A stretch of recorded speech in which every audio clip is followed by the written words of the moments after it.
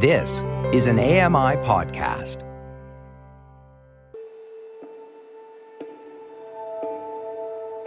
Welcome to Voices of the Walrus on AMI Audio, where professional readers give voice to articles from Canada's best general interest magazine.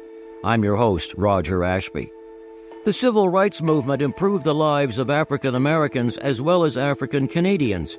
Conditions in Africa, meanwhile, have become increasingly dire and are increasingly ignored. Matt Spears reads the Archival article, Is Africa's Pain Black America's Burden? This is an Archival article titled, Is Africa's Pain Black America's Burden? By Lawrence Hill. When Lawrence Hill published this essay 18 years ago, could he have known how long it would keep its contemporary aura? Today, we often hear justifiable critiques of those limited ways Africa surfaces in the global imagination. But it's critical that the diasporic desire for more positive points of identification not turn into ambivalence toward unphotogenic crises. Among other forms of paralysis, Hill's essay criticizes indifference among African American political leaders amid the Rwandan genocide of 1994. As of this writing, the war in Sudan has left Khartoum's morgues at their breaking point. A coup in Niger has further destabilized an already beleaguered Sahel region, and terrorist groups are spilling into coastal West Africa. Progress has been made in Zimbabwe, which has significantly reduced the number of new HIV infections. But the Black North American indifference toward atrocities in Africa, conflicts directly related to the aftermath of colonialism, cannot afford to continue. Hill lays bare the reasons. Connor Garrell. In the 1970s, as a teenager, I took a solo trip from my home in Toronto to visit family in Washington, D.C., and foolishly asked my grandmother, May Edwards Hill, what she thought of the Black operatic characters Porgy and Bess.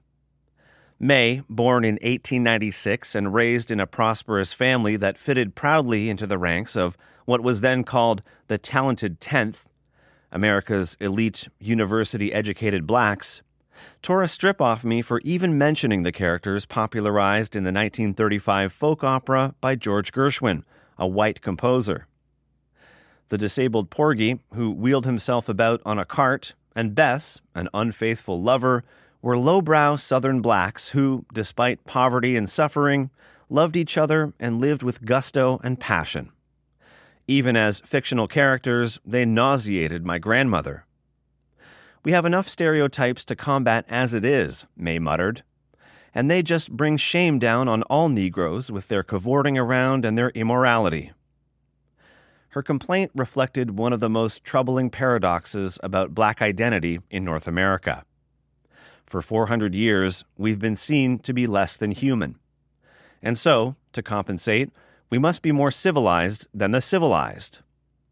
We place unreasonable expectations on ourselves, such as our desire to succeed in the world and to be accepted as equal to those who dragged us across the Atlantic Ocean.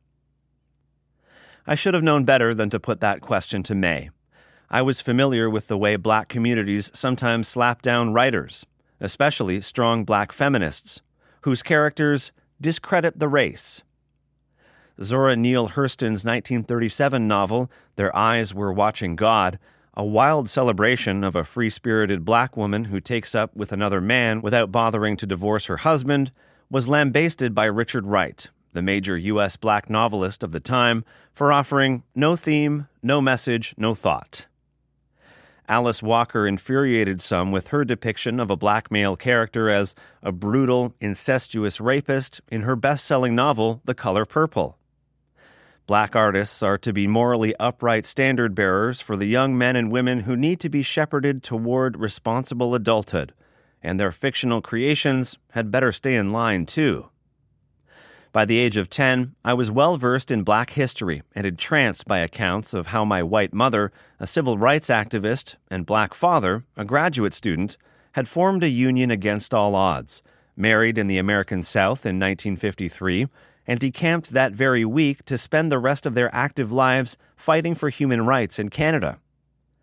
Dad's own father and grandfather had combined their work as ministers in the African Methodist Episcopal Church. disseminating the social gospel in the black communities they served. Stories had filtered down the generations about my great-great-grandfather purchasing freedom for his wife, his children, and himself in Maryland in 1860. How did he get the money? We speculated about it at the kitchen table. Probably stole it, came one response with a cackle. But when the laughter subsided, we were quietly warned. If you don't fight racism, you become part of the problem. Stories abounded in my family about W.E.B. Du Bois, whose essay collection, The Souls of Black Folk, stands out as one of the seminal works of African American literature of the 20th century. Born in 1868, Du Bois became the first black to obtain a Ph.D. from Harvard University and lived to the age of 95. In 1900, he coined a phrase that spread like wildfire and became a mantra among observers of race relations in America. The problem of the 20th century is the problem of the color line. And in September 1903, he published The Talented Tenth, one of his most famous essays, in which he argued that only the elite of the African American population could pull the rest of the black population up by its bootstraps, and that education would save the black people of America. Was there ever a nation on God's fair earth civilized from the bottom upward, he wrote? Never. It is, ever was, and ever will be from the top downward that culture filters. The talented tenth rises and pulls all that are worth the saving up to their vantage ground. For people like me, being black and having access to a good education carried certain obligations. It wasn't good enough to get A's in school. You also had to ball up your fists and charge into battle if anybody used the N-word. In the workplace, it wasn't good enough to merely succeed professionally. You had to change the world, too. So what happened to this forward-looking, educated, socially engaged black middle class? They were a powerful force for social change, leaders and supporters of civil rights movements, eloquent speakers and writers for the plight of North American blacks, and for Africa itself. Africa needs them now, but are they interested in Africa? This question arose in my mind last year when news broke about genocide in Sudan. It had also troubled me a decade earlier, when we learned about genocide in Rwanda. In her 2002 Pulitzer Prize-winning book, A Problem from Hell, America and the Age of Genocide, Samantha Power notes that no African American political leaders staged demonstrations or held hunger strikes while 800,000 people were killed over 100 days in the Rwandan genocide. No significant Rwandan diaspora lived in the United States. Few African Americans identify specific ancestral homelands and lobby on their behalf the way Armenians, Jews, or Albanians might, Power wrote. Ironically, while North American blacks were applauding the inauguration of Nelson Mandela as president of South Africa in 1994, Rwandans were being butchered in the worst genocide since the Holocaust. We, along with the rest of the world, stood by and let it happen. Global indifference to the Rwandan massacre and to ongoing African atrocities has been much studied. But let's not forget blacks in the diaspora, by which I mean peoples around the world who are of African heritage and who feel connected to each other and share a sense of kinship with the continent. From us, one might expect dedicated action. Instead, from the vast majority, there has been a haunting silence not unlike that of people who stand implicated, yet immobile, at the cemetery gate. I am about to embrace, with some reluctance, the very paradox that deserves incineration. That obligation to out-civilize the civilized. In so doing, I place an unfair moral burden on the shoulders of African Americans and African Canadians. But what else is there to do? To whom else can we turn? Over the centuries, there have been many examples of blacks on this continent reconnecting with Africa. In 1792, some 1,200 black United Empire Loyalists became so disgusted with their ill treatment in Nova Scotia that they sailed from Halifax to create a colony in Sierra Leone. In 1824, emancipated American slaves sailed to Africa and founded Liberia. Shortly after creating the Universal Negro Improvement Association in 1914, Marcus Garvey, a Jamaican, was leading a massive black organization with hundreds of chapters in the U.S., Canada, and across the world. Garvey urged blacks in the Americas to embrace a Back to Africa movement and argued in favor of founding a black nation in Africa. The son of a stonemason, Garvey left school at the age of 14, and his populist movement celebrated black pride. He couldn't have differed more from Du Bois, but both men exuded passion about Africa. Du Bois, who helped found the National Association for the Advancement of Colored People and spent 40 years organizing Pan-African congresses, led the way in bridging Africa and America. The mystic spell of Africa is and ever was all over America. It has guided her hardest work, inspired her finest literature, and sung her sweetest songs, he wrote in his 1962 biography of the American abolitionist John Brown. For Du Bois, social progress for blacks in America went hand in hand with the liberation and development of African countries. After earlier trips to Africa, he finally moved to Ghana in 1961 at the age of 93. He died there on August 27, 1963, the day before the famous Civil Rights March on Washington, D.C. Blacks in America hit the peak of their civil rights activism in the 1960s, at the very time that African nations were winning their independence from British, French, and other European colonial powers. It was no accident of history. For many, independence in Africa rode the same wavelength as the civil rights movement in the U.S. The similarities in the political and psychological urgings of Black America and pre-independence Africa were real and profound, Howard Jeter, a former U.S. ambassador to Nigeria, has noted. Africans and Black Americans, knowing that they were equal to any other human being, sought to be treated as human beings. In 1974, when Muhammad Ali took his heavyweight boxing championship fight with George Foreman to Zaire, he electrified blacks around the world. 2 years later, the African-American author Alex Haley published Roots, the Saga of an American Family, a multi-generational novel reaching back to the birth in 1750 of an African named Kunta Kinte and to his kidnapping and subsequent enslavement in America. The book was translated into 26 languages, sold millions of copies, and was made into a major television miniseries. And African Americans responded enthusiastically to the fictionalized genealogy. Roots met with such commercial success because it offered a personal link between a Black American family and their African ancestors, a connection now so theoretical and tenuous that it has become almost mythical for most blacks. These days, the members of the diaspora resemble the detached and cooling embers of a dying fire.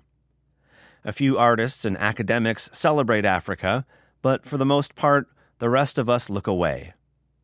Africans survived the Atlantic slave trade, the carving up and colonization of their continent, and the transition to political independence.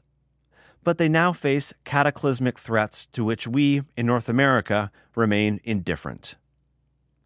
Collectively, blacks failed to exert the political pressure necessary to force the global powers to intervene and prevent the devastating civil wars in the West African countries of Sierra Leone and Liberia. We also looked away from the murderous civil war in the Democratic Republic of the Congo, DRC. We have remained largely mute about the current genocide in Sudan. Blacks and others in North America did rally in defense of the black majority of South Africa under apartheid rule. Somehow, it was easier to generate widespread opposition to the South American regime because the targets of our ire were the minority white rulers of the country. In that clear-cut moral issue, we pinpointed the enemy efficiently. But why hasn't the greatest ongoing crisis Africa has ever faced, the HIV/AIDS pandemic, drawn the same support? And why no action against the murderers in Rwanda, the DRC, or Sudan? Do these examples of black-on-black violence cut too close to the bone? Few North American blacks now relate to the homeland. Presented with a map of Africa, most cannot even point out Lagos, Ouagadougou, Khartoum, or Cape Town. Geographic ignorance is like the tip of an iceberg, hinting at a much deeper void in our collective psyche about Africa and its peoples. For some of us, it hurts too much to think about Africa. The irony of this becomes almost unbearable when you travel in Africa and meet school children who recite all sorts of information about Canada and America. Once, while traveling in Cameroon, I met a young man who waxed enthusiastic about the various Canadian cities he'd heard about. Second only to Asia in size, Africa has 53 countries, nearly 1 billion people, over 1,000 languages, and a diversity of cultures and religions. How to connect with that when there is no firm point of connection, save the knowledge that one or more of your ancestors was stolen from some unknown village in an unknown and unfamiliar land? The world's worst humanitarian crisis is unfolding before our eyes, and its crucible lies in Africa. The United Nations estimates that 25 million Africans are living with HIV/AIDS. 1.9 million of them are under the age of 15, 90% of the infected children in the world. The outlook for them is grim. In 2003, 2.2 million people died of AIDS-related illness in sub-Saharan Africa, representing over 3/4 of the worldwide total and 16% more than the year before. North American blacks are reacting to this catastrophe like tense drivers in rush hour, refusing to make eye contact with the desperate person 5 meters away who wants to slip into their lane. I'm not letting you in. I'm not even going to recognize your existence. Stephen Lewis, the UN Special Envoy on HIV/AIDS in Africa, has often sounded the alarm bell. The pandemic is overshadowing anything we know in human history, he told members of the Canadian Parliamentary Committee on Foreign Affairs and International Trade. People now talk about 100 million deaths down the road. I don't doubt that for a moment. I asked Lewis to comment on African American leadership in addressing the AIDS pandemic in Africa. He tiptoed, noting that through their churches and their wallets, many African Americans have funneled assistance to Africa in its time of crisis. And he acknowledged that groups such as the Congressional Black Caucus, an advocacy group comprising African Americans in both parties in the U.S. House of Representatives, have consistently lobbied for greater government funding to address AIDS internationally. Nonetheless, he noted, in terms of the pandemic, it is somewhat curious that the African American leadership in the United States has been so slow to rally. Curious, indeed. Some might call it shameful. Where are the marches, the demonstrations? Where is the unstoppable will that desegregated America, demanded that U.S. troops withdraw from Vietnam, and defied the apartheid regime of South Africa? AIDS, even more than genocide and famine, involves a devastating destruction of humanity and features an elusive enemy, a virus emboldened by poverty. It's the ultimate litmus test for a diaspora, and blacks are failing. Badly. I wanted to know why, so I started an inquiry within my family, interviewing Black American relatives who had been reared on the same values of social obligation that my parents espoused. My cousin, Marie Matoyer, a retired psychiatrist living in Manchester, New Hampshire, seemed like a good pick because she and her mother, Lena Edwards Madison, spent their best years providing medical services in their own communities. You were to achieve, excel, integrate into the white community, and that, with education, was to be your salvation, she said. At Africa? Ideally, Matoyer said, there is an onus on African Americans to take an active role for humanitarian reasons in Africa. Unfortunately, some of us are so involved in our own spheres and interests that we don't see Africa as a priority. Another relative, Adele Flateau, 53, who has spent 25 years in community service and now works at a clinic for HIV/AIDS patients in Brooklyn, had a similar message when I asked her what had happened to the activism of the 60s. I think we didn't pass on the torch to our next generation, and those of us that were in the forefront back 20 or 30 years have kind of fizzled out. We have a lot more black elected officials now, but they just don't seem to be very outspoken. In fact, they've been very silent. There is an eerie kind of silence among most of the black leadership now. Outside the clinic where Adele works, a taxi driver, a thin, middle-aged black man who gave his name as Jacob, wanted to know all about the article I was writing. He showed a lively knowledge of Africa and was quick to offer an opinion.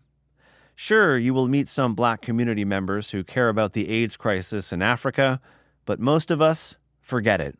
It's like, I've got my rent to pay, and the man is leaning on me left, right, and center, and I'm trying to get my kids through school without being shot at, so don't talk to me about Africa. I'm American. Talk to me about America and about the damn leak in my roof. His attitude is familiar to Charles Barron. Barron, a former member of the Black Panthers, emerged as one of America's most radical black politicians after the people of Brooklyn elected him to the New York City Council in 2001. Barron argues that diminished identification with Africa prevents blacks from stepping up to the plate.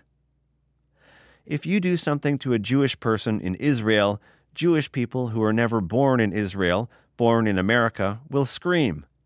If you do something to a Chinese person in China, the Chinese in Chinatown will holler. Or if something happens to Korea, the Korean people in America will holler, he says. But we don't have that kind of identification with Africa. Sally Booker, executive director of Africa Action, a pro-Africa lobby group based in Washington, D.C., notes that young African Americans show an interest in the continent but know very little about it. All Americans are by and large ignorant of Africa, and that's true whether you're African American or white American, Booker told me. Most Americans and most African Americans just don't have opportunities to study or travel or learn much about Africa, and therefore they're inundated mainly with negative imagery, Africa starving, Africa at war, genocide, those sorts of things, which creates a mental barrier. Often, some folks don't want to identify with Africa because these are the only images they have. When I asked Bill Fletcher Jr., president of Trans-Africa Forum, another Washington-based activist organization interested in American policies affecting Africa and other countries in the diaspora, how effectively African Americans were pressuring their government to respond more meaningfully to African crises, he was blunt. I think that people drop the ball, but I think part of it, frankly, within Black America is what could only be called embarrassment, he said. When we look at Africans, we also look at Africa as a continent of black people. So why are they fighting each other? Why are they killing each other? Fletcher tied Africa's current troubles to historical factors, such as the way in which the continent was arbitrarily carved up into countries to suit the interests of European colonial powers. Knowledge of the legacy of French colonialism would lead to a fuller understanding of the 1994 Rwandan genocide, Fletcher said. But many people just look at it and say, "My God, I don't even want to think about it." It must be acknowledged that some African Americans are still fighting for Africa. For example, the Congressional Black Caucus, particularly Democratic Congresswoman Barbara Lee from California, and Africa Action, the advocacy group led by Booker, have consistently lobbied the Bush administration to increase funding for AIDS intervention in Africa. Booker, who assembled a coalition of 30 Black American religious leaders to advance Africa Action's lobbying efforts, told me, 1 out of 8 Americans is directly of African descent. This is a country of African descent as much as it is a country of European and other descent. Then there is the modern self-interest, Booker said. The world is a very small place, and we have a vested interest in things like defeating the global AIDS pandemic because it is a threat to international security, stability, and economic progress. and it happens to be concentrated in Africa right now. Strong advocates like Booker also support a full cancellation of debts owed by African countries to the International Monetary Fund and to the World Bank, in part so that African nations can attain the financial breathing room necessary to address the AIDS pandemic themselves. They accuse the Bush administration of blocking access in Africa to cheaper generic drugs for antiretroviral treatment for AIDS patients and demand that the road be cleared. On top of lobbying efforts, there are small groups and individuals carrying out heroic work in Africa. Of all the people I interviewed, I was most moved by the courage and conviction of 2 African American women who have dedicated their lives to the fight against AIDS in Africa. Neither is famous. Neither is a national figure in the U.S. Pernessa Seal is the indefatigable leader of the Balm in Gilead, a Black American not-for-profit, non-governmental organization that aims to stop the spread of HIV/AIDS throughout the African diaspora. The Balm in Gilead works with 15,000 churches to provide education and support to people affected by the disease in the U.S. and Africa. With 18 employees, the organization devotes about half of its $3 million annual budget to addressing the AIDS pandemic in 5 African countries: Ivory Coast, Kenya, Nigeria, Tanzania, and Zimbabwe. Seal, who grew up in a segregated town in South Carolina, says that although some African American organizations have pressured the American government to direct more resources toward the fight, there is a huge void on the political front. Presently, I think we're failing terribly. I don't think that the African American community is really mobilizing and pushing for anything politically at this time. We are politically dead. Where is the fire of the 60s? The fire of the 60s is out. Folks have moved on. For a time, Seal suggests, Black Americans lost themselves in materialistic obsessions, remained in denial about AIDS, and simply couldn't feel the intense infusion of pain that AIDS victims and their families know all too well. More recently, Seal notes, Black churches have been addressing the crisis. Clearly, after 24 years with this epidemic raging, nobody is coming to save us but us. In fact, she says, the AIDS pandemic now offers a way for Black Americans to reconnect to Africa. One of Seal's sisters in arms in the war on AIDS is Melva Black, a social worker born and raised in Nashville, Tennessee. Black had never traveled to Africa until her church, the Metropolitan Interdenominational Church, decided to carry its extensive AIDS service programs across the ocean. In 2000, Black's pastor, Reverend Edwin C. Sanders II, attended the UN AIDS conference in Durban, South Africa. There, he met a woman who ran an underfunded orphanage in which 70 children, who had HIV/AIDS or were orphans of AIDS victims, lived in a building with 2 bedrooms and 1 bathroom. The orphanage was facing increasing financial difficulties and had come up with $20,000 US to buy the land on which it was situated. Reverend Sanders promised to ask his approximately 700-member congregation to look into resolving that difficulty. Less than a year later, the Nashville church had raised the $20,000. They then sent a delegation, including Melva Black, back to the community of Waterfall, on the outskirts of Durban, with the money to purchase the land for the Agape Child Care Center.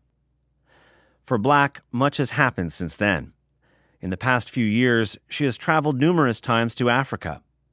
She doesn't travel alone. She brings Americans from various churches on twice-yearly trips and helps connect them to other orphanages and schools in need of assistance. Seal and Black are angels on earth. But their work, and the efforts of Africa Action and other lobby groups, is like drops of water in a tidal wave of North American indifference, and, within the Black community, they are exceptions that prove the rule. So far, no one has proven capable of exciting public sentiment or pushing governments to substantial action. Africa barely registered in last year's elections in Canada and the U.S. Societies are collapsing while we in North America watch, or don't watch, with hands folded, sitting quietly like church mice. With racism and inequality cluttering our own backyards, it isn't fair to ask blacks to tackle the problems of Africa. But the AIDS pandemic isn't fair either. So, as my grandmother might have argued, we have to demand heroism from blacks anyway. We insist that our children enjoy the benefits of the civil rights advances made by our parents and grandparents. Yet our vision is too continental. We dare not glance across the ocean, preferring not to think about the daily fate of children, women, and men in Africa. Our ancestors stumbled off the boats and survived against all odds, and we're sure as hell not looking back now. Even with various trips to Africa and friendships with Africans, I have not taken up the challenge of responding fully in Africa's time of greatest need. My own children know less of Africa than I did, of the civil rights movement, when I was their age. This cannot continue. When I was 10 years old, I asked my father at what point I would become responsible for solving problems in the world. He looked at me tenderly and said, "As soon as you become aware of the problems, they become yours too. We are aware of the problem, and we must do something, or no one will follow us." Stephen Lewis argues that Canadians could choose one African nation ravaged by AIDS and devote massive resources, expertise, and medications to help turn the tide of the disease there, to show the world what can be done. He's right. To date, however, we have done next to nothing. Like others on this continent, African Americans and African Canadians have chosen to ignore Africa. We must fill the deep void in our collective psyche regarding Africa. This wound, this emptiness, prevents us from being whole. May Edwards Hill shrank decades ago from the stereotype of the promiscuous Porgy and Bess, but today we must stop cringing at the sight of African famines, civil wars, genocide, and corruption. Historical wrongs, accidents, misfortunes, and misdeeds present only one aspect of Africa. Remember the undeniable humanity of nearly 1 billion individuals on the continent, each with a beating heart, aspirations, and an inherent right to live with dignity. And remember that African peoples have permeated, influenced, and enriched virtually every aspect of North American society.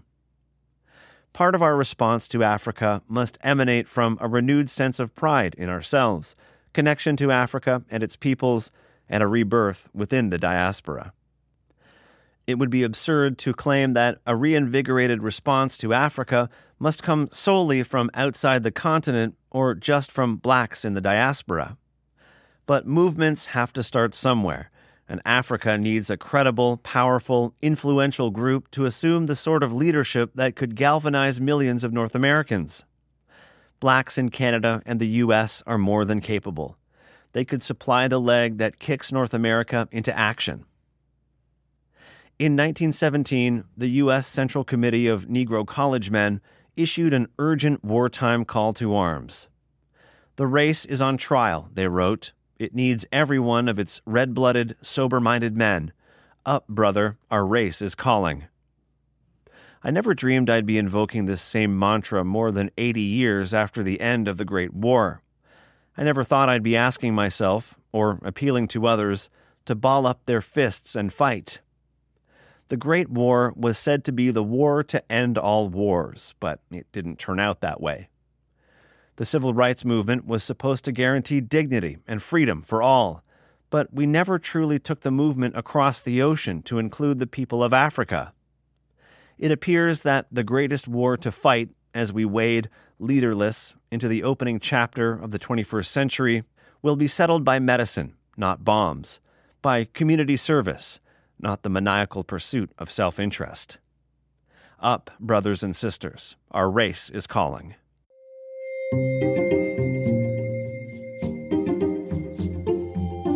That was an archival article titled, "Is Africa's Pain Black America's Burden?"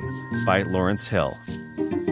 You've been listening to Voices of the Walrus on AMI Audio, produced by Don Dickinson. Audio engineering by Jacob Shemansky. The manager of AMI Audio is Andy Frank, and I'm your host, Roger Ashby. If you enjoyed this podcast, please consider giving us a rating and review, and subscribe for more.